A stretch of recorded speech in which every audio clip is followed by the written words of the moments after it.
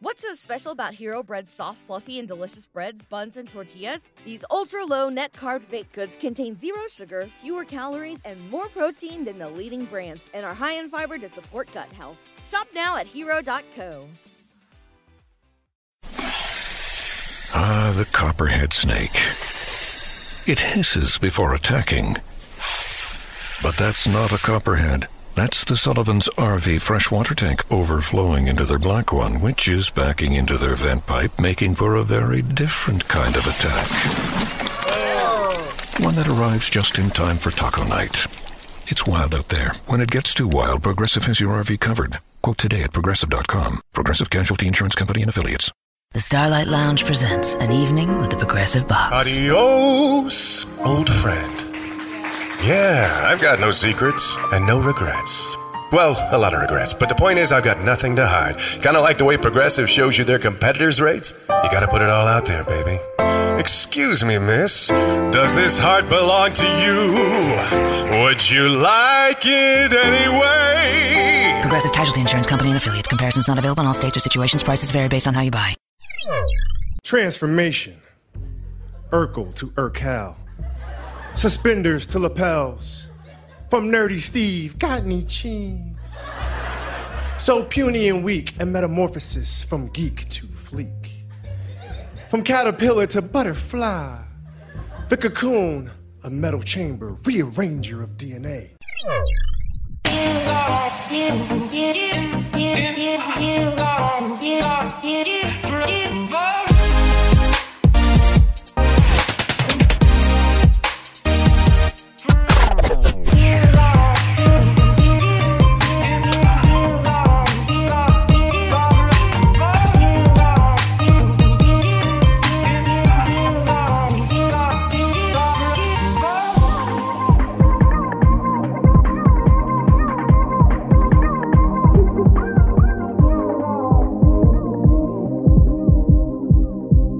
Welcome everybody to the Lakers legacy, where two birds were killed with one stone for the Lakers this past week. One was a literal bird, of course, who I guess in this sense kind of stoned himself, with Larry Bird stepping down from his position of GM and head of basketball operations for the Indiana Pacers and turning duties over to Kevin Pritchard. The other bird in this scenario, of course, is just Paul George, because Paul George is a Laker now. I'm your host, Jonathan Hernandez, and I'm once again joined by my co-hosts Tommy Alexander and Alan Riley. Fellas, how's it going? And Alan, how does it feel to have Paul George in the purple and gold?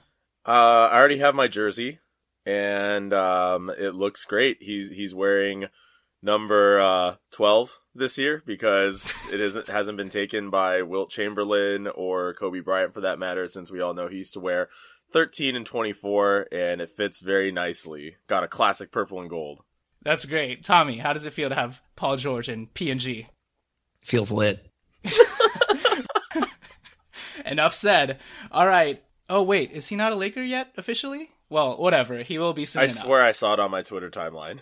Pretty sure there's a Woj bomb. Woj at ESPN, right? Yes, exactly. Ooh, too soon? Too soon. Anyways, before we get started, we want to once again remind you guys that you can find us on almightyballer.com, iTunes, Stitcher, as a podcast, and when it comes to radio, you can catch us on Dash Radio.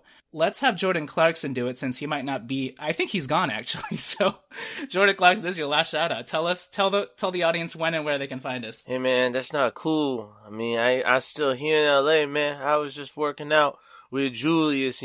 We ain't going to Indiana together, man. So yeah, stop spreading the hate, yo. All right, so y'all's on Dash Radio now. That's dope. It's on Mondays, 8 a.m. I ain't awake at that point, to 9 a.m. And, the reason I ain't awake is cause, I wake up at 5 a.m. now with Rob, Mr. Palinka, and we be working out, so then I get my nap in after that. So I'm gonna have to catch a replay or something. But anyway, Mondays, 8 a.m. to 9 a.m. Yeah, check these guys out. They dope. I'm still a Laker, yo. Don't be tripping. Thank you, Jordan Clarkson, for now. 8 a.m. to 9 a.m. Pacific Time Dash Radio. Also, please follow us on Twitter at Lakers Legacy Pod. Please also rate and review us on iTunes, because the more you rate and review us, that's how many droplets of tears will fall from the eyes of Paul George loyalists from the state of Indiana this summer.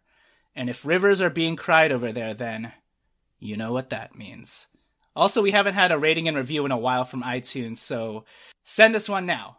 5 stars. Speaking of rating and reviews, we have new head of basketball operations, Kevin Pritchard, here to read today's review. Our impressionist extraordinaire, Tommy Alexander, will, of course, once again, channel Kevin Pritchard. So whenever you're ready, KP. Okay, this review is by Hman1101, and it's titled, Y'all Haven't Said Trill in a While. I've started getting into podcasts for over a year now. I was looking for a great Lakers podcast. I downloaded a few ones and gave them all a go to figure out which I liked best. And Lakers Legacy is the one I picked out as the one for me. The reason that they stood out is because they're funny, energetic, and never too positive or negative about the guys. It's very real. I mean true. I mean trill. Oh, that's it. Dude, can I party with Kevin Pritchard? He's great. Dude, Kevin Pritchard keeps it trill for sure, and he's going to do that this summer. Thank you, Tommy. Thank you, KP. What went into your channeling of Kevin Pritchard?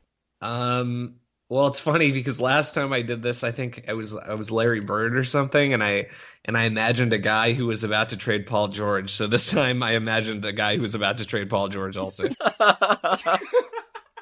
Awesome. That is great. All right. Thank you for that. Yeah, please rate and review us on iTunes. It helps us out a lot. With that said, before we get started, once again, it's that time. Tankathon, spin the wheel of fortune. I hate this. I love that you're going to say this every time I start this. Because that's how I feel. So last time we actually kept it and we stayed at the number 1. So we are now 2 for 2 keeping our pick. So here we go. We're going to drop to 5. I'm calling it. Okay. We'll see. Reverse jinx. 1, 2, 3. With the number 1 pick, it goes to the Boston Celtics. Ooh. Number 2, Los Angeles Lakers at 2. Reverse jinx. Number 3, Phoenix. So there you go. I'll take this scenario, even though we have to witness Boston go up there first. So definitely a better alternative than losing it. So there you go. We are now 3 and 2 keeping this pick, and hopefully those odds continue to rise as we go along. All right, before we get started into our Paul George specific episode, which I think this is going to be like a 9-episode miniseries or something until we get him, we are going to do some listener questions. So our first question comes from @AndrewLikesFun. And I think for this one or two of us can answer it, and if anybody else has anything new to add, we can jump in. But what do you guys think Paul George's role in Los Angeles will be if he gets here? Does Paul George play power forward? Does Ingram come off the bench, or does he switch a position? So to give some context, Larry Bird, I think last year, maybe 2 years ago, told Paul George that he was going to play power forward, and Paul George says, I ain't playing power forward. And I think that experiment lasted 2 games. So with that context being in play, I guess I'll throw it to Tommy. Tommy, what position do you think Paul George is going to play if he comes here, especially with Brandon Ingram already being on the team? I think a lot of this depends on, I don't know. I was going to say a lot of this depends on what we end up doing with the pick. Like, do we keep it? Do we trade it in the trade for Paul George? If we trade it in the trade for Paul George, I could see him starting like kind of fluidly between shooting guard and small forward. I think small forward is more like his natural position, but he has really good handles. And Ingram is still so skinny. I don't know if he can last at the small forward spot. So I guess fluidly between the 2 and the 3 is where I see Paul George and Ingram. And then ultimately, if we get another guard, or if we end up keeping our pick, I could see Paul George starting the season at the 3, and then once Ingram, in the next few years starts to bulk up, we could play Ingram at the 4, just because he's got that 7'3" wingspan, which is like really good for a power forward. So I know it's weird to say now because Ingram weighs like 170 pounds, but once he starts to bulk up a little bit, I think he could definitely play a little stretch 4. There's not too many bruisers left at that position in the NBA. So yeah, it depends on what we end up trading to get Paul George, but I would say 2-3 is probably his position. I don't think we would play him at the power forward. Yeah, I agree, especially because he doesn't have the weight or the bulk yet. I think even this past year he played a couple Or at least he was matched up with smaller shooting guards. That's why he would always be posting up and shooting those turnaround fadeaways. So I think that works. Alan, do you have any thoughts? No, I don't see Paul George at the 4 spot at all. That's not his strength. You know what I mean? You don't want to try to fit a circular peg into a square hole type thing. So he'll definitely live at the 2 and the 3. And again, it's become such a positionless NBA. I don't think the labels even matter that much. You'll probably see him bring the ball up the floor a number of times. And of course, this all depends on who ends up remaining on our team. But I would agree with both of you. 2 or 3. Brandon Ingram, I mean, a lot of our Laker personnel were saying that Brandon seemed like he grew a couple inches during the season, that he's actually closer to being 7 feet now than anything. So as he does add weight and potentially physically resembles, I don't know, like even a smaller Giannis, we would all be happy with that because Giannis has gotten really big. He could definitely play that 4 spot. Yep, agree. So yeah, thank you at Andrew Likes Fun. Our last question is from Albert Jin at Jinbert. He says, after listening to your last episode, I was thinking of a different approach to the off-season Rubik's Cube. Obviously, last season, Mitch and Jim decided to burn cap space and make quick moves. One of my biggest gripes was that a week later, Golden State basically sent Bogut, an expiring contract, plus a second rounder to Dallas. So here's my question. What about taking a more passive salary dump approach to the summer? You brought up Jeremy Lin plus first rounder, and another move was Jose Calderon for 2 second rounders. Let's say OKC wants to get Blake Griffin and re-sign Roberson.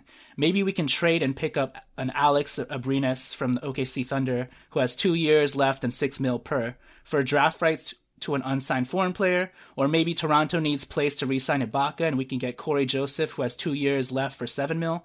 So he just asks, do we potentially see them making any types of moves like that this offseason if we decide to, I guess, go in that direction as another option?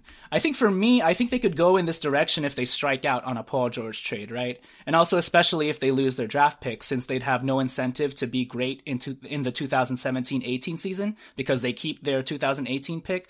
So if we do this type of move, it would signal and indicate that they're delving deeper into trust the process asset collection mode. So yeah, I could see them doing this only for teams with bloated contracts who only have 1 to 2 years left and who are trying to get rid of these contracts so they can make a move this summer. Kind of like what we did with Calderon, because we took on an expiring, but he didn't have like a year or 2 left outside of that. We're not going to take on a 3-year bloated contract because that's just going to add on to the Mozgov and Dang mistake. So I could definitely see them making we don't have Paul George. We're going to just be flash the progress this year. So we might as well get any assets that we can for those teams that are trying to free up cap space on their own and need to attach a trade asset to one of their bloated contracts for us to take on.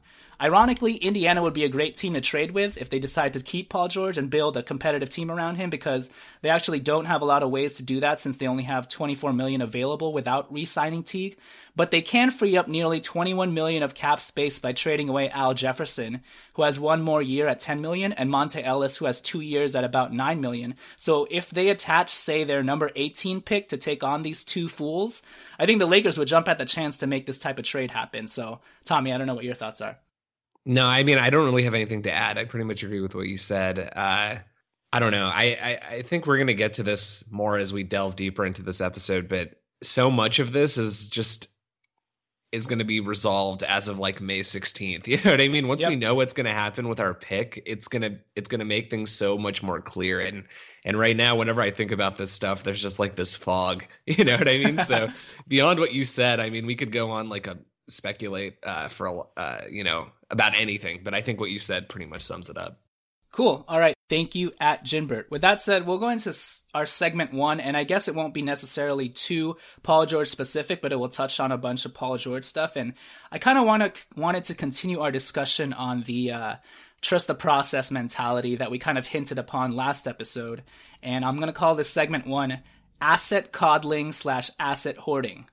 And like I said in the last episode, I feel like some Lakers fans, without even realizing it, and maybe it's even happened to us, have become asset hoarders, hiding under the guise of we need to continue being patient because look at what's happened to us just recently trying to chase stars. I think that type of stance is kind of a lazy cop-out for fans who are so adamant about keeping all of our assets, and because they immediately deem anyone who sees the value in trading for a star like Paul George as an impatient Lakers fan who's channeling that Lakers exceptionalism mentality. And I don't think that's the case anymore. I think for these types of fans, I think the impatient mode could be labeled to people a year ago, 2 years ago, 3 years ago. But now we're like 4 years into this rebuild thing. And at this point, you can't fault anybody for saying, I think it's time to pivot and make a trade for a star, But even now, there are a lot of fans who are still like, no, we don't have enough assets yet. We must continue to keep all these assets, even if we keep the top 3 pick.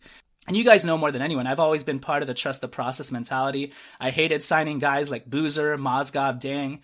But now we're at the point entering year 4 of this current potential lotto legacy that I think the most important quality you need to have as a GM outside of patience is knowing when to pivot, right? You don't get very many chances like this Paul George deal. And Paul George is only 26 right now as we speak, where everything has lined up so perfectly for you to just engage and hit the deal button that you just kind of have to do it. The last years where we were chasing Carmelo Anthony, LaMarcus Aldridge, trying to get all these big name, unrealistic free agents, like, yes, those were times where you could be like, yo, don't be impatient. Let's trust the process and wait it out till we get more assets. But now we actually have assets. Are they like the Sixers where we have like a full cupboard of assets? No, but we have enough to say, I think if an opportunity presents itself, it may be time to pivot. And that's up to Rob Pelinka to determine whether or not it's a smart decision to do that now, whether it's smart to be aggressive. But I think that's why I just want to bring this up in terms of, I think it's important for fans now to kind of check themselves before they wreck themselves in terms of this asset collection mentality, because you don't want to have some sort of Stockholm syndrome where you're just stuck here forever and you're like, you don't even realize it. And especially because we haven't been in this situation ever before, so it's kind of new for everybody here. But I guess the other thing is, even if we wanted to keep this patient mentality, as the Lakers, as Los Angeles, we can only stay in this mode for so long. The Philadelphia 76ers can stay there as long as they want because they're a smaller market team. I mean, they're a big market, but they don't operate the same way as Los Angeles, and we have different imperatives and prerogatives. So we kind of have to move faster even if we want to stay in this trust the process mentality. So Tommy brought up that Clippers example last time. Tommy, I don't know if you want to jump in and just talk about what that 90s Clippers team looked like, because they kept collecting draft picks and lotto talent, but also on top of that, they never really knew how to pivot or do anything with those picks, and as a result, they stayed there for a long time. So, yeah, my point that I was trying to make with that when I brought that up last time was people like to jump on this OKC train of like, oh, OKC, they had top 3 lotto picks for 3 years in a row, and they picked Kevin Durant, Russell Westbrook, and James Harden, and that's how you rebuild a team. You just have to have good scouting and high draft picks. But I think on the flip side of that is for every one OKC, there are 10 Los Angeles Clippers of the 90s, meaning that so many teams stockpile high draft picks, or don't even stock like necessarily through trades, but they're just bad for so long, and they get stuck in this mentality of, well, after 15 games into the season, I guess we're not that good, so let's just tank again. And then we already have these last 3 years of top 5 picks, so if we add one more, then we'll have a whole starting lineup of top 5 picks. But there's so much risk that's associated with that, you know what I mean? And when you get stuck in this mindset of, oh, so-and-so Michael Olowokandi, who we just drafted was, that's obviously an extreme example, but he was like the best player in college, and he was the consensus number 1 pick, and he's our big man of the future, and we need to just find some other guys to like surround him with. Once you get caught in that mentality, you're sort of not objectively assessing the talent that you currently have. And it leads to situations like this is, again, maybe another extreme example, but sort of like what happened to the Sixers, right? Like, they're obviously in a much better spot than we are right now, but they did this, let's trust the process, best player available. And they probably did it a year or so too long, or even 6 months too long. The point is they were a little bit too long to where they ended up with 3 centers 3 years in a row that they drafted, because they were in this like, let's get best player available mentality. But they held on to those assets too strongly. Like, as of the draft date 2015, Jahlil Okafor still had a very good deal of hype. And I guarantee you there were some teams who would be very, very happy to trade up to try to get him on their roster. But once you let him stay, he's not getting consistent playing time. And then you start to hear about these attitude issues because he's not getting consistent playing time. And then, if he's not getting consistent playing time, he can't develop. And the assumption around the NBA is, well, I guess this guy can't play if he can't get minutes ahead of these other two guys. Point being, if you hold on to these guys for too long, when you have a 19-year-old guy who hasn't played, it's different than having a 22-year-old guy who hasn't played. Because a 19-year-old guy who hasn't played, a team can take him in and try to mold him. And again, the point here is that when you get too into this, let me hold on to my assets forever, it only diminishes the value of your assets, and it increases the risk that you're just never going to land anything with those assets. And on top of just keeping the assets, not even consolidating the assets to move it for something else, because exactly. So yeah, to put that with the Lakers' current situation, we have arguably one too many guys who need the ball in their hands to make a play. We have arguably too many guys who could play that sort of like hybrid forward role. So these are the kinds of things that we should be thinking about consolidating. And you brought up the Sixers not trading Okafor. That's a bad example. They also have a good example of moving around their assets because they had Rookie of the Year Michael Carter-Williams, and they decided to trade him all of a sudden in year 3 for the Lakers draft pick, which they could get as soon as this summer, They have a bad example, but that is also a good example of learning when to cut bait and trading an asset for a potentially better asset down the road. So that's what they did there. And then the other thing is, with the Clippers, obviously we talked about their long time span in the 90s of not doing anything and staying a lot of team forever because they didn't move around any pieces. Well, the one time they actually finally decided to trade some of their assets and picks for a guy like Elton Brand, when they traded the number 2 pick, who was Tyson Chandler, for Brand, that's when they finally were able to build a playoff team in the mid-2000s. And they had 2 years in the playoffs, And from there, then they were able to set the stage also for the Chris Paul era. So that's what I'm trying to get at in terms of Lakers fans. I know we love these players, we've grown attached to them, especially because a lot of people are making fun of us during these years, but we kind of also have to learn how to say goodbye and let go if there are better opportunities and not I don't even know what the word is, but the asset version of slut shaming other people who are I want Paul George, that's not just Lakers exceptionalism. I feel like at this point, the asset trust the process people have become these hipsters who are man, if you want a star, that's so old school Lakers legacy mentality. We can't have that at all. And at this point, I don't think that's the case for some people. So Alan, what are your thoughts? Yeah, I agree with all of that. At this point, Rob Pelinka and Magic have stressed excellence over and over. That has really been the theme with everything that they've said. And we don't know what they think of guys like Jordan Clarkson and Julius Randle, and a lot of the other young players on this team. And at this point, like Tommy said, if you hold on to them for too long, their value is just going to drop. And like a Jordan Clarkson, for example, his rookie year, he comes on, makes all NBA team, and it's, he's this dark horse that nobody really saw being that great of a player in the league. And several years down the line, you just learn who he is. And it's okay, so what is his ceiling? He's probably already reached it. And teams are going to catch on to that and be like, oh, shoot, if he's not going to get much better than this, I don't really know how much value he holds. So I'm not saying oh, we should have traded him a year ago or something like that, but how much longer do you wait? Same thing with a guy like Julius. He made major strides this year. He was arguably most improved player from last year to this season.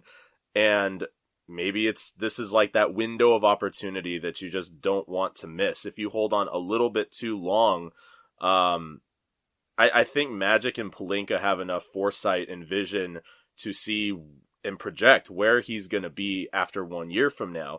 And if he falls short of what our long-term expectations are, then it's time to sell high, So, I can definitely understand the emotional attachment to all of our players. We've gotten to know them, and, relationships and all that stuff obviously go into this. But like you said, we've unfortunately been in a place where the last 3, 4, 5 years feels like a decade at this point.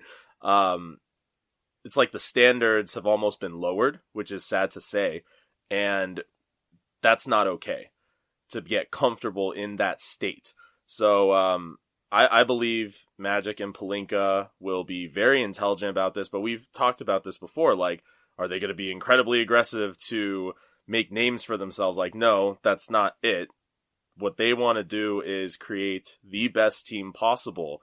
And again, if those players don't fit that bill, if that is not the vision that they foresee, then it's time and it's okay, because that actually shows that their value is going to bring something good. That's why you collect assets, right? Not just to hold on to it, but to flip it for something else. And I know we pointed this before. You look at a Nick Van Exel, you look at Eddie Jones back in the day. I mean, we were all in elementary school at those times, but I remember I was devastated when they got traded. But you look at what that turned into later. And of course, there are a lot of other chips that fell into place, like getting Phil Jackson. But they could have easily held on to those guys and continued to have 4 all-stars, you know, Kobe, Shaq, Eddie, and Nick Van Exel. But what would that have gotten you in terms of titles? Yeah, you're right. They ended up filling the roster out with better fit role players who could help Kobe and Shaq out. So I totally agree with you there.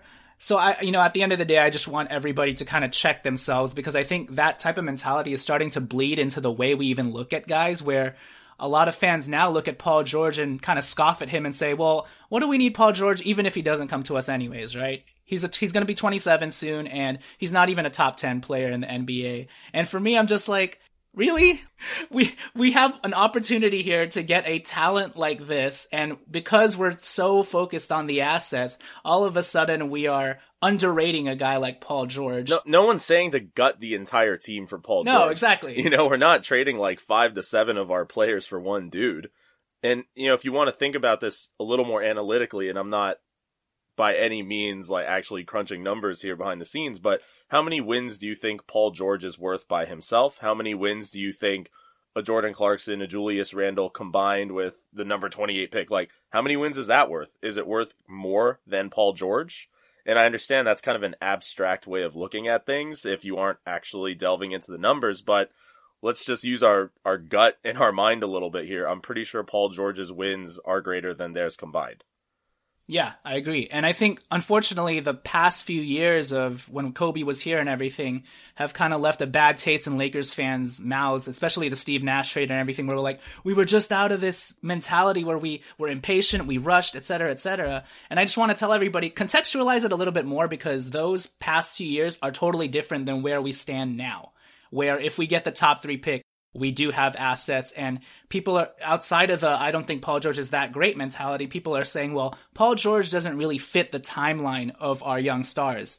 And with the new CBA, I just like to point out, if Paul George doesn't fit our timeline as a 26, 27-year-old guy, no one fits the timeline of our young guys. Do people not realize this? Because the next guys who fit the timeline of D'Angelo Russell, Brandon Ingram are the guys from their own draft classes. And unfortunately, with the new CBA, those guys are not going to make it to free agency. So you're either going to have to trade for them, or you're going to have to find an undervalued dude who somehow makes it to free agency.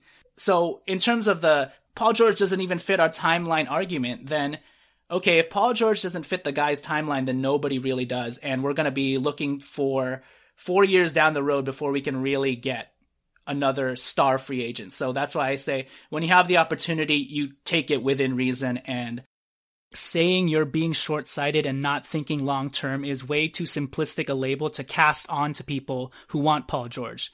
Yes, of course, the perfect scenario is just keep all our assets, wait till Paul George is a free agent, and then tack him on to that young core without giving up anything. No crap, my friends. That's so obvious it's not even debatable, right?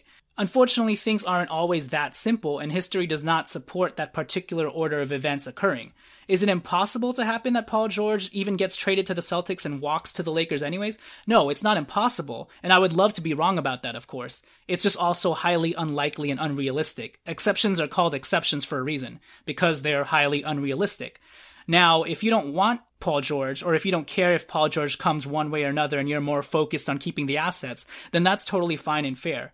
But for those who really want Paul George and think they can just get him for nothing, you kind of got to be a little more realistic than that. And also, I just want to prepare people for the scenario that, one, Paul George, if you really want Paul George, he's likely going to be traded. And number two, Paul George might even be traded to the Lakers. So it's probably good to start thinking about the positives with getting him now, even if you don't like that to happen, because at the end of the day, we are not the GMs, right? So kind of check yourself before you wreck yourself with regards to, have I gone too deep with this asset, trust the process, hoarding mentality? So I don't know if anybody had any last thoughts to add. I think if you're going to hoard assets, I mean, they have to be Carl Anthony Towns type things. Yeah. Mm-hmm. You know what I mean? And or like even a Larry Nance, I feel like he's obviously nowhere close to Carl Anthony Towns, but in terms of like, you know what you're getting with him and you can see how he is going to make your team more complete.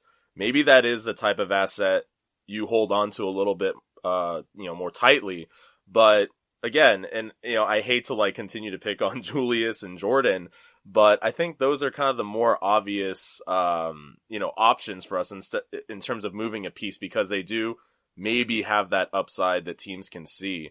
But yeah, as far as the hoarding thing, like, you just got to really look objectively at what you have and what you think they're going to turn into. Yep, agree. Okay, with that said, let's jump straight into the Paul George, Kevin Pritchard, Larry Bird carousel right now. I'm just did it and that's all. Okay, so Larry Bird stepped down the past week and turned his obligations over to Kevin Pritchard. Kevin Pritchard was the former GM of the Blazers, if anybody remembers, and this past week, Larry Bird spoke to the media and said that him stepping down was sort of planned even before the season began, and this was always supposed to be part of the plan. Furthermore, he said he wants to really step aside and let Pritchard do his job with full confidence in whatever direction he sees fit. With regards to Paul George, he said he has no idea what Paul is going to do, but PG gon' do what PG gon' do. More importantly, Kevin Pritchard also spoke to the media and said that him and PG13 also talked for a good 2 hours regarding the direction of the Pacers and where Paul sees his role moving forward. According to him, all signs were positive, including Paul fitting himself squarely into the Pacers' plans. He also mentioned how it's on him to build a competitive team around Paul George. Now, this is all well and good, of course, and quite frankly, also kind of obvious, especially because Paul George still has the designated players veteran exception to think about as long as he makes an all-NBA team next year. So him ruining his relationship with the Pacers before, 1, a trade has been consummated with another team like the Lakers, and 2, before the season has even begun, makes no sense. So of course he's going to say, yes, I want to see what you can do to build a competitive team around me. Furthermore, with regards to Pritchard, what else is he really going to say to the media? As you may have guessed, with Larry Bird stepping down, we are now going to set our sights on rebuilding? Of course not. He wouldn't say something like, we would of course love to rebuild around PG13, but if he gives us no guarantees, we are ready to shift our sights on a full rebuild and explore the trade market this summer. So any teams who are prepared to trade for Paul George, it's open bidding season. No, he's not going to do that and ruin his leverage. In fact, if anything, he's actually in a place where he needs to regain some leverage in these PG13 negotiations, given all of Paul George's comments and the rumors that have leaked about his desires to leave for the Lakers the past few months. So in this case, he actually needs to pump up Paul George's value again this summer if he hopes to extract any sort of fair value in negotiations for PG. Now, this doesn't necessarily mean that he's 100% all in on the rebuild, just that he's definitely going to explore the market, and in order to do so, he needs to say stuff like, we are still, number one, going to rebuild around Paul George. Now, is it possible that PG13 really gave Pritchard some positive signs that he's willing to stay? Of course. And I'm sure that's partly true, but there's also a 0% chance that Pritchard, as a smart GM, will not be going into this summer, at the very least, aggressively exploring the trade market for PG to at least see what's out there. Because regardless of whatever Paul George tells him this summer, at the end of the day, Paul George could also change his mind by season's end, or even before that. He could end up really missing out on an all-NBA team bid next year and losing Indiana its money leverage to keep him, and then he could just end up truly walking in 2018.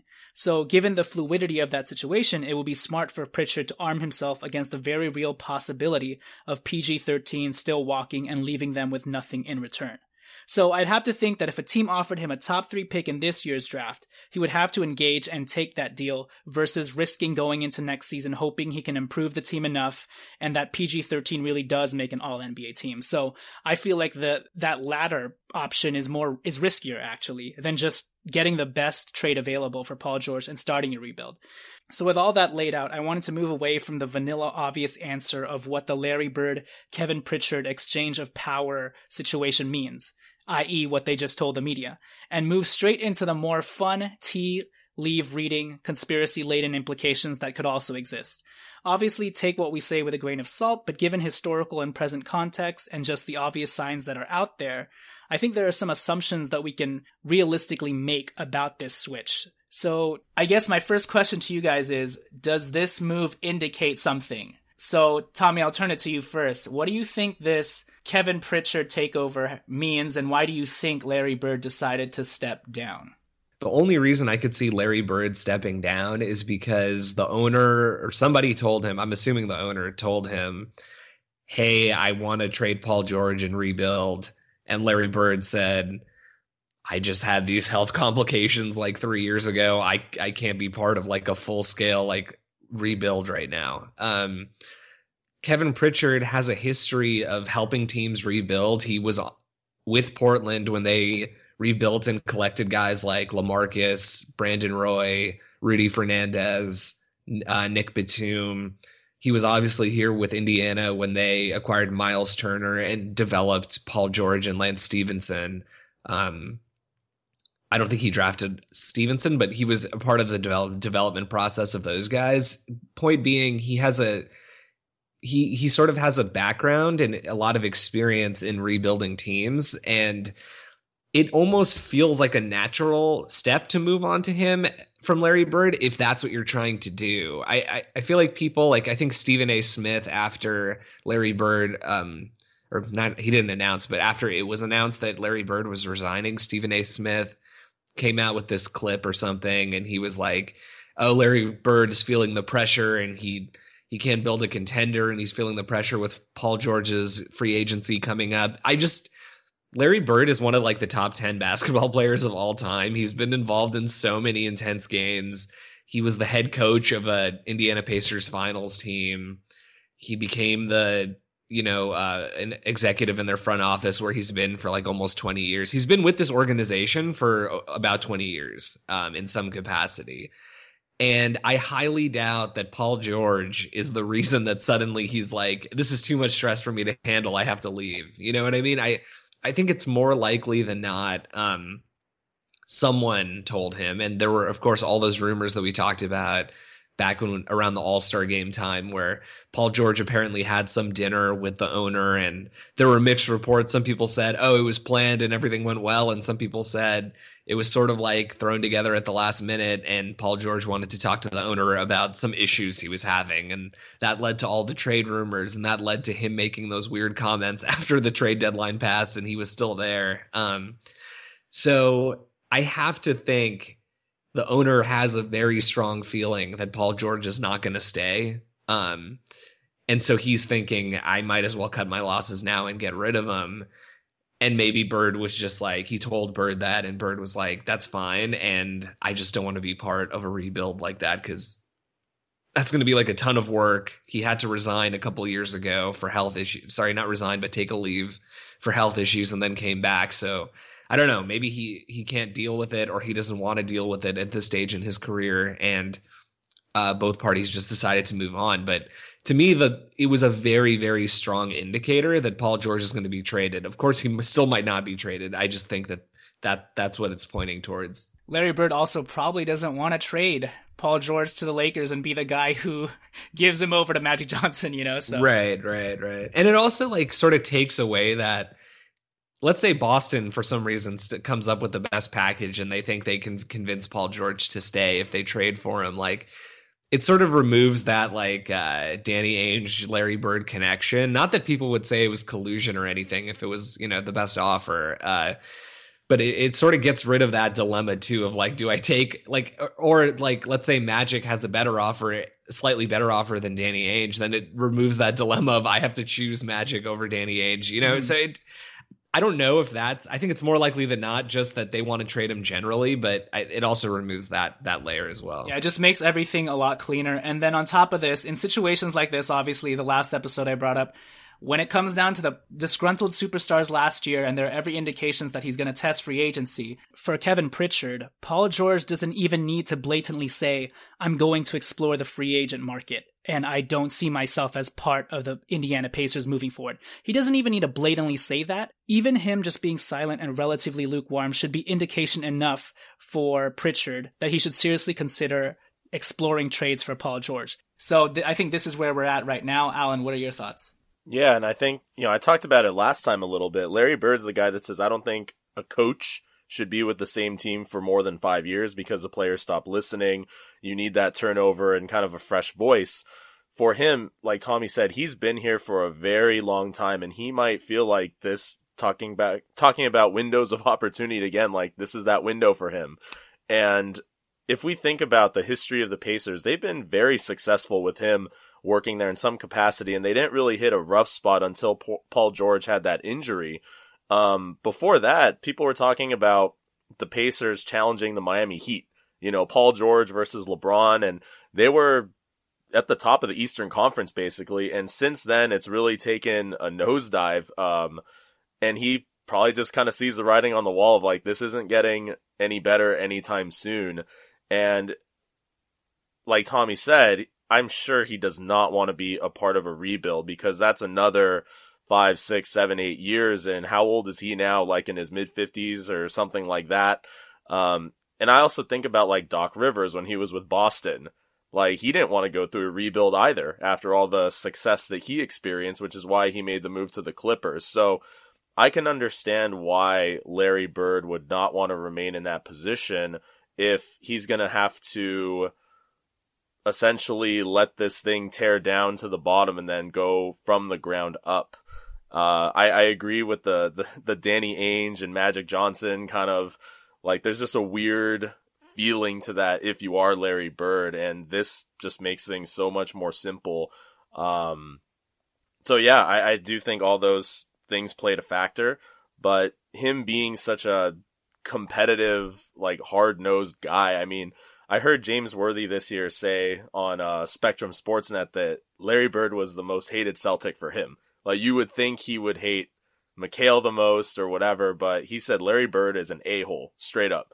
So I think that says something about Larry Bird's personality.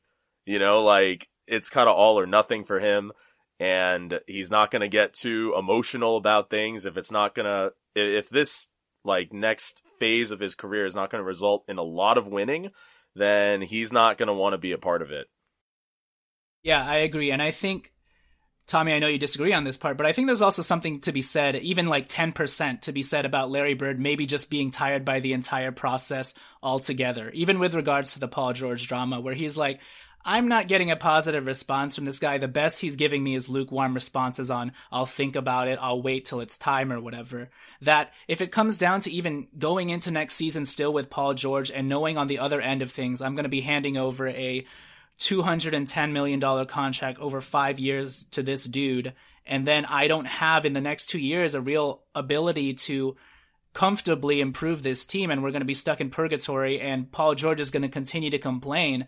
I don't know if I want to continue dealing with that since I've dealt with it the last 3 years, So especially if he has health problems, he's probably just like, look, either way, I see myself stuck between a rock and a hard place, and maybe it's time for me to step down. Obviously, I agree with you. I think it's more the rebuilding part of it things, but he's probably also like, okay, if Paul George says he wants to stay next year and stay beyond that to accept his DPVE max veteran contract or whatever, I don't know if I have the energy to also build a competitive team around this guy, because the next 2 years we're going to be pretty much stuck in purgatory. So all in all, I think Larry Bird was just like, okay, change the scenery. Both parties need like a breath of fresh air, and I think this is what's happening. And as Tommy alluded to, Kevin Pritchard is the perfect type of GM to go for this rebuild route. He's pretty much an asset collector, asset fiend, because in the 2006 draft, he traded Telfair and Ratliff for the number 7 pick, so those are actual guys he wanted to get a pick back.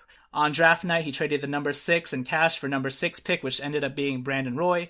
He traded Tyrus Thomas on draft day and Victor Kriapa for LaMarcus Aldridge, etc., etc. The list goes on. He loves picks. He loves assets around and consolidating talent. And in this case, this is exactly what he would be doing, especially if the Lakers keep their top 3 picks. So I kind of shift the conversation to a lot of it is, once again, as it always has, going to depend if the Lakers keep their top 3 pick. At this point, I feel like this Paul George to the Lakers thing went from a 60 to 70% kind of certainty to 85 to 90%, especially if we keep the pick, because it just makes way too much sense for both sides at this point. And I don't know how you guys feel about this, but I'm actually unfortunately very scared of getting the number 1 pick at this point because, you know, those who have been listening probably know that I love Markelle Fultz, and he's the one guy I wouldn't trade in a Paul George package. Unfortunately, I also realize that it doesn't matter what we think as fans. I think Pelinka and Magic would still probably trade Fultz for PG if Pritchard came down to that. We'll give you PG straight up for Fultz, if that was his stance. Even if we'd rather trade someone like D'Angelo instead of Fultz for PG, you know, or try and get Pritchard in a corner and say, take Clarkson and Randall for PG. I think Pritchard may just put his foot down to an extent and say, no, I want Fultz. And if that was the contingent to get that deal eventually consummated, I think Magic and Pelinka would actually concede. So for me, it's going to be a very, very interesting situation to see where the Lakers land in the top 3 if they do keep their pick. I'm almost just wishing they get the number 3 pick because I'll have pretty much zero ties to that guy. It's going to be Josh Jackson, and I've already said goodbye to him in my heart. So if we get the number 1, I'd be very, very sad because there's going to be a period of time where I'm like, well, I'm going to be jumping for joy. And then all of a sudden I'm going to be like, oh shoot, are we going to trade Fultz? So yeah, it's going to be weird being happy and then sad only to realize that he's probably going to be gone in a Paul George trade if it came down to that. So Tommy, what do you think?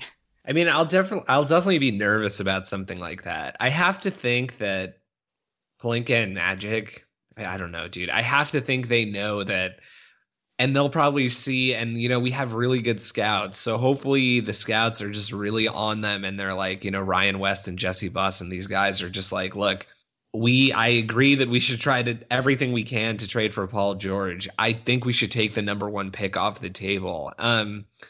We've seen trades of the number 1 pick for All-Stars. Obviously, even the most recent memory was Kevin Love for the number 1 and, like, you know, some fillers.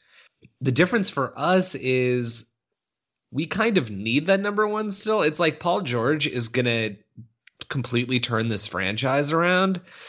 But if we have an 18-year-old who's like a legitimate Kyrie Irving type player in the next few years to develop next to Paul George, we need to keep that type of asset. We're not in the Cleveland Cavaliers situation where we already have LeBron and we already have Kyrie Irving and we have this number 1 pick. So, like, why not trade it for a 26-year-old superstar power forward who can help us win now? We're not in that situation. You know what I mean? Like, D'Angelo is going to be, I still think, a great player. Brandon Ingram, we all think, is going to be a great player. Some of these other guys, we don't know what they're going to become, but they could become very, very solid, even maybe borderline all-star type players. But when you have this number 1 pick in this year's draft, given everything we've seen from Markelle Fultz, I have to think that they will draw the line at, you can pretty much choose like anybody on you could take D'Angelo and, you know, Randall and like future picks, but you can't have the number 1 because I don't know. And hopefully they see things the same way as me. I just think like Markelle Fultz, you can't walk away from that type of player.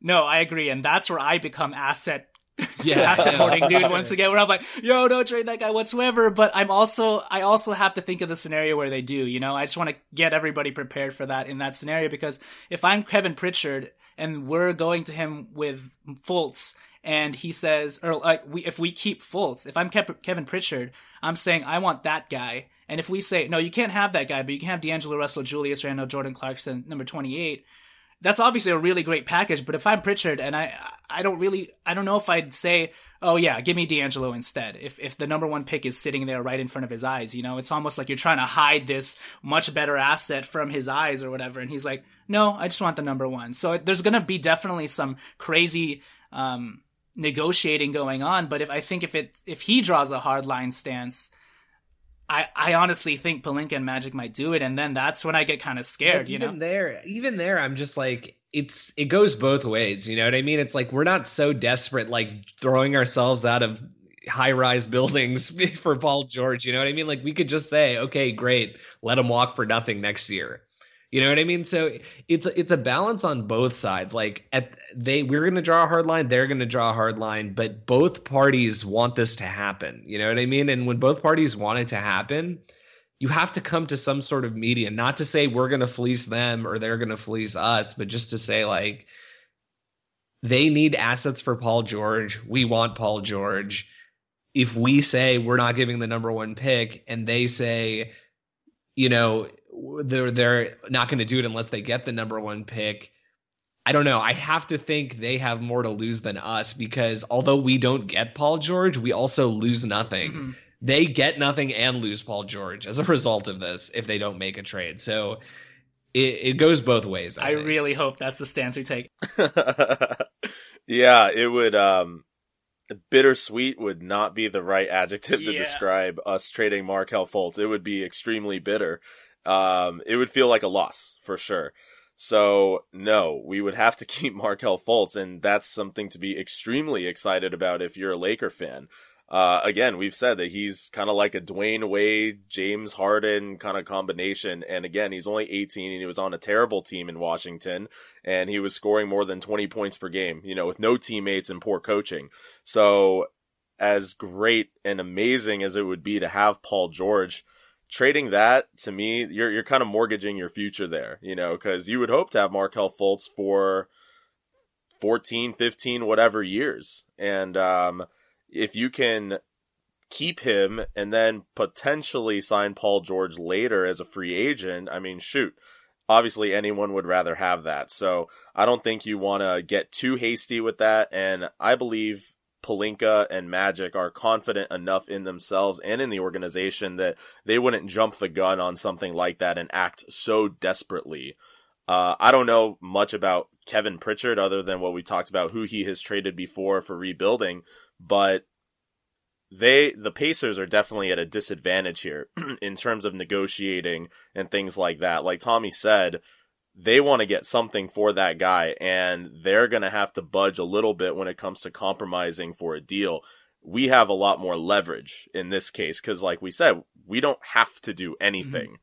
And I suppose Indiana doesn't either, but there's a lot more to risk there if they don't than we do. So we spent a long rant in the beginning talking about how we shouldn't get stuck in this asset hoarding mentality. But I think the flip side of that is when you are going to trade your assets or consolidate your assets or flip them into something else, you have to flip the right ones. You know what I mean? If you have Joel Embiid, Jahlil Okafor, and Nerlens Noel, you don't just trade Joel Embiid because you have two other centers. You know what I mean? You have to move the right ones. So if we end up keeping the number one, it's up to our scouts. But in my opinion, we don't want to talk about this, obviously. But if it comes down to Markelle Fultz and D'Angelo, based on what we've said right now, I think you can get an idea of who we'd rather keep and who we'd rather trade between those two. Figuring out which position we pick in is going to be overly scrutinized, and we're going to go into rabbit holes into each pick. 3, 2, 1, which one? I don't know what we're going to do. Yeah, it's crazy. And, to talk about your Sixers point, unfortunately, the Sixers also picked the wrong one to trade with regards to Nerlens Noel being shipped out instead of Okafor or anything like that. Yeah, exactly. So, yeah, I totally agree. So to end our show, we're just going to go back into, okay, this Paul George trade happens, and what happens to all of the asset hoarding hipsters who are like, oh no, why did we give up stuff for Paul George? So I want to go back into why this trading for Paul George is not a bad thing, because I think there are some other arguments that we haven't brought up that people are throwing out there in terms of, oh, but trading for Paul George and giving up something for him now is actually a risk because we just had that happen to us with Dwight Howard. We traded for him and then he walked in a year. And I go back to, can we please contextualize properly, guys? This is an entirely different scenario. Paul George, you can't equate to the Dwight Howard situation. One, Paul George comes from LA. He grew up here. He loves the Lakers. He loves Kobe Bryant. He adores Magic Johnson. Dwight Howard, his biggest link to the Lakers was it would be cool to be in LA. That was it. And if we look at the situations, Dwight Howard was coming into a team where Kobe Bryant was still very much the man, and Kobe Bryant in a phone call told him, hey, I want you to be Tyson Chandler.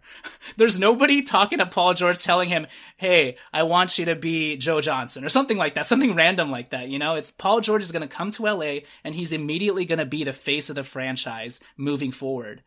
and he'll be working with Magic Johnson, and he's going to be working with every player's favorite head coach, Luke Walton. Is it possible he has a terrible impression of the Lakers next season and there's a ton of dysfunction and it's an absolute calamity or catastrophe or whatever? Sure, but I think it's a very, very, very small chance. It would almost be like Luke Walton would randomly have to hit on Paul George's girlfriend or something for me to see a scenario in which Paul George has such a bad taste in his mouth after being traded to us that he would test free agency and all of a sudden leave us. So I don't know if you guys have any thoughts on people saying, oh no, but it's just as risky to give up stuff for Paul George this summer because he might walk. No, context is key, clearly here.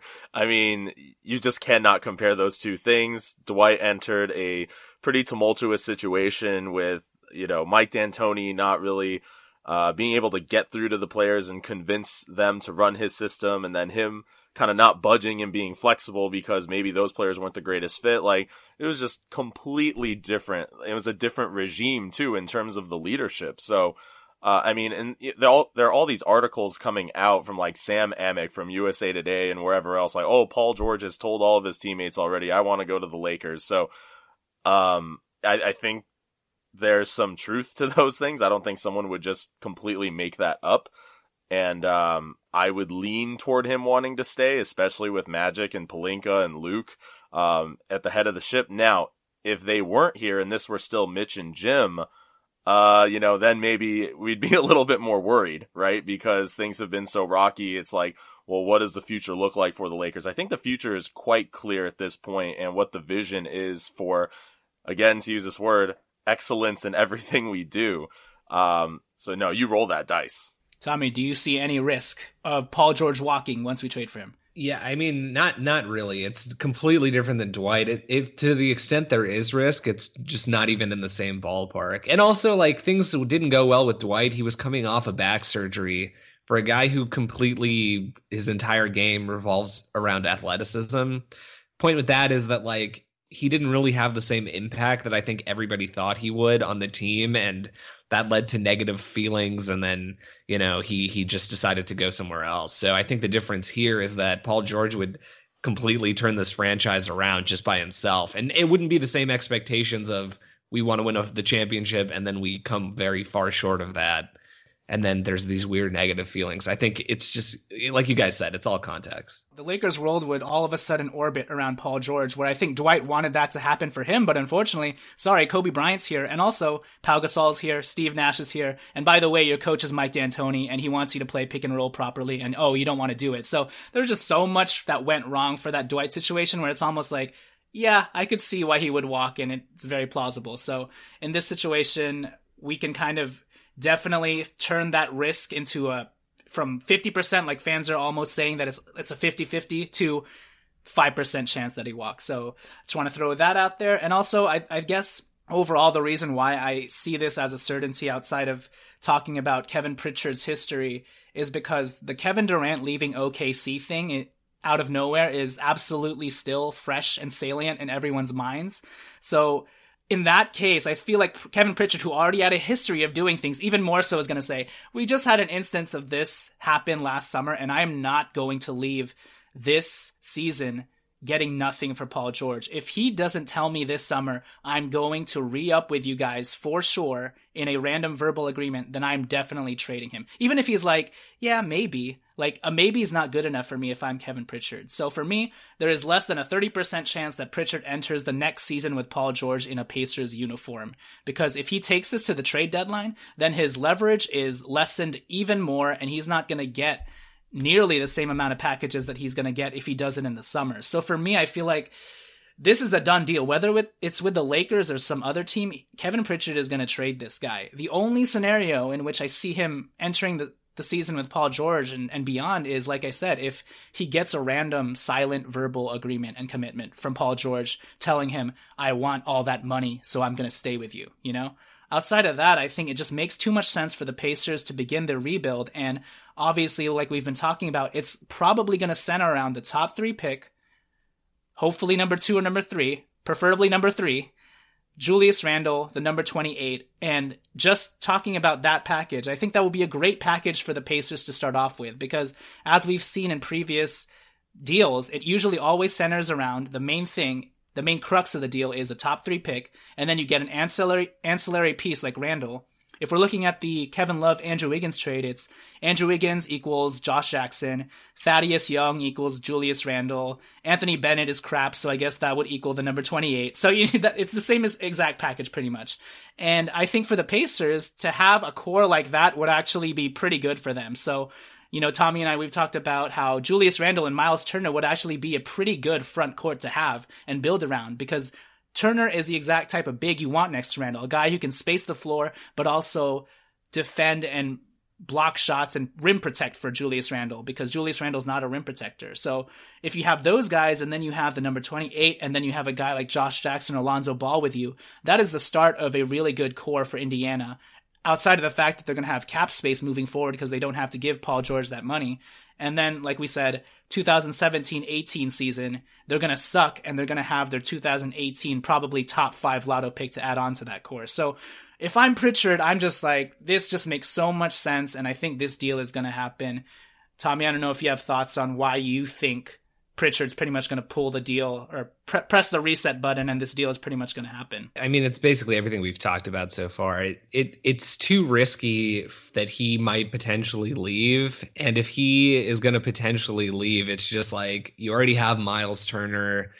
If you can get a top pick from this year or one of the previous 3 years and like a future pick or something, and you're also going to be bad. So like, you're probably going to have a top 5 pick in next year's draft, which is apparently stacked as well. It's like, this is one way to very, very quickly rebuild. Like, clearly they put together a team this year that they thought could be, and Larry Bird, which was actually completely shocking to me, because I was looking into this a little bit after it was announced that he was resigning. He has said publicly, like on the record to the media, things didn't go as we planned this year because we built this team thinking they would be at least a 4 seed. And this is when his team, he made these comments like 2 months ago, and his team was like not even guaranteed a playoff spot. So they were very like direct and blunt about it. And when they built that sort of team and things didn't go the way that they thought, I think it's almost natural to be like, okay, well, this isn't working. We don't know what Miles Turner's going to become, but the point is he's like 20. So by the time he becomes anything, Paul George is going to be like, more deeper into his career. And then we were going to have to pay Miles Turner at that point. And then who else are we going to get to come to Indiana? So given this new CBA, why don't we just keep Miles Turner and try to get some more young guys and go in a different direction? And I don't know, subconsciously, maybe they're also thinking, and then by that time, LeBron is probably going to be retired, so we'll actually have a chance. So I don't know, but I think for all those reasons, it makes sense for him to look for a trade now. I guess the last question I want to ask you guys is, so what happens if we don't get the top 3 pick? Does that totally eliminate this possibility of trying to trade for Paul George, or do you guys think there's a possibility that we can still use whatever assets we do have left to get him, and would you do that, Alan? I still think there's a possibility. I don't think it's nearly as great, but you're just going to have to give up a little bit more, whether that's a combination of Clarkson, Randall, D'Angelo, right? That spices it up a little bit. And then, you know what I mean? Like, that's a lot, but I don't know. I think it's possible. Tommy? I know, that sucks. That like hurt to say it out loud. Well, I think the one thing about that, though, is like the marketplace changes depending on what assets are out there. You know what I mean? So like if we lose our pick, so we lose our 2017 pick and our 2019 pick, and we're clearly a rebuilding team, there's only so much we can like realistically offer. You know what I mean? It's like we always say like, oh, well, we can't trade 5 guys for Paul George. And I think the context is even, tightened here where it's like, look, we're not going to we only have 2 guys who we think could be tier 1 type assets, and that's Ingram and D'Angelo. We can't trade you one of those 2 because what the hell are we supposed to do after that? You know what I mean? Like, how are we going to build a contending team with Paul George and a roster of D-League players? So I think yes, it's possible, but the question is not what we would do, because I have a feeling I know what we would do. It's more like, would Indiana accept something like that? I think Randall, Clarkson, and one of either Larry Nance Jr., Zubats, or the number 28 pick. I think that's the most we would offer, and then just leave it up to Indiana to decide. And would they do it? No, but I don't think so. But that, again, that's the question of, is that fair value for Paul George? And the answer is obviously no. But the second question is that market value for Paul George? Because if they are dead set on trading him and they're like, we have to get something, and everybody knows he won't re-sign with their team if they make a trade. So, like, is that the best offer Indiana's going to get? Possibly. I don't know. Yeah, we want them to make a Boogie type trade. Mm-hmm.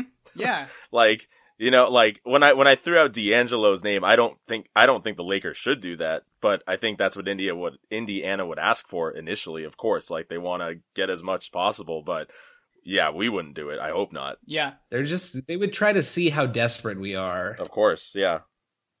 Okay, so that's going to be pretty much it for our show. The last thing I'll say in terms of the positives of bringing Paul George in, especially if we do keep our pick and we have to trade that pick, I just want to remind everybody that if we keep our pick, 2018 we lose our pick, so there's absolutely no incentive to tank anymore. So if we all of a sudden bring Paul George in and start the rebuild, it makes sense to contend as soon as possible, because 2018 there's no lotto pick on the other side of that. You know what I mean? So we already kept our pick and we just traded it for Paul George. Paul George is here. It's time to pivot correctly. And so that's why I'll say even trading the top 3 pick at this point is a good thing to get if we get Paul George coming back, because there's no incentive to lose, essentially. And so, yeah, just wanted to throw that out there.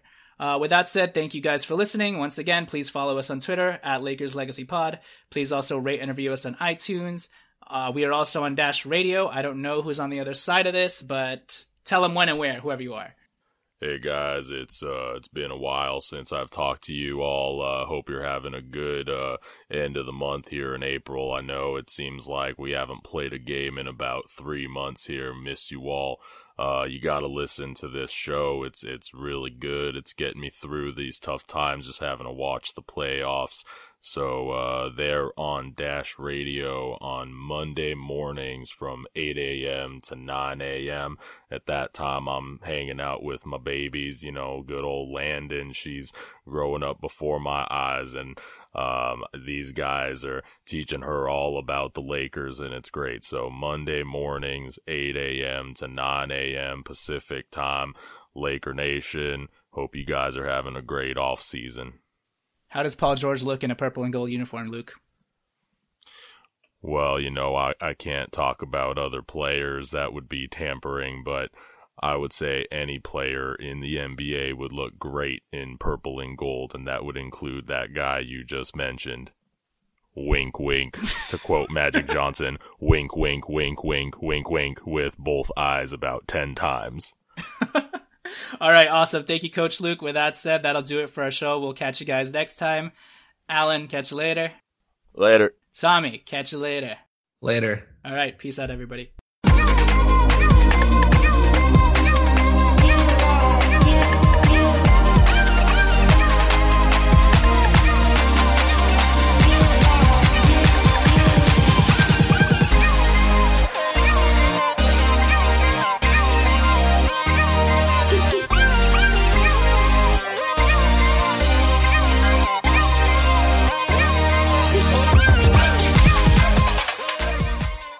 Let's say you just bought a house. Bad news is, you're one step closer to becoming your parents, which means you're going to start telling your kids to clean up before the cleaning lady comes. Doesn't make sense, but you're the parent and they're the kids. You're going to start telling them that now, too. Good news is, it's easy to bundle home and auto through Progressive and save on your car insurance. And there's your opening to remind them who pays the bills around here. Progressive Casualty Insurance Company, affiliates, and other insurers. Discount not available in all states or situations. This is what Flo from Progressive sounds like in one of our many hilarious commercials. Hi! Did you know that you can get a quote on your motorcycle insurance in under 3 minutes at Progressive.com? And did you know that saying hi makes even bad news sound good? Hi! You have high cholesterol! Hi! You're fired! And this is what that same commercial sounds like on your motorcycle. Hi! There's no more cake! Yeah, even our commercials sound better on a bike. And with basic policy starting at $75 a year, Progressive helps keep you on yours. Quote today at Progressive.com. Progressive Casualty Insurance Company and affiliates. Annual premium for basic liability policy not available in all states. What's so special about Hero Bread's soft, fluffy, and delicious breads, buns, and tortillas? Hero Bread serves up 0 to 1 grams of net carbs, 5 to 11 grams of protein, and high fiber in every delicious serving. Made with natural ingredients, Hero Bread supports gut health, promotes weight management, and helps maintain blood sugar. Hero also drops other limited edition ultra-low net carb goodies like rich flaky croissants and buttery brioche slider rolls. Head to hero.co to shop today.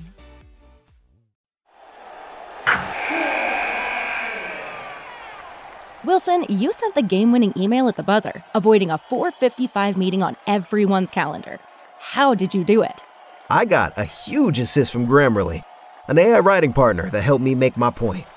96% of Grammarly users say that it helps them craft more impactful writing. Would you agree? Grammarly helped adjust my tone to navigate tough work conversations. And it works everywhere I write, so I can quickly communicate effectively. Your teammate used Grammarly to summarize an important document, making a 3-pointer. How did he do it? It only took one click. When everyone uses Grammarly, everything just makes sense. You made an incredible slam dunk to end the game. The meeting was canceled, and your team will go home champions. Go to Grammarly.com/podcast to download it for free. That's Grammarly.com/podcast. Easier said, done.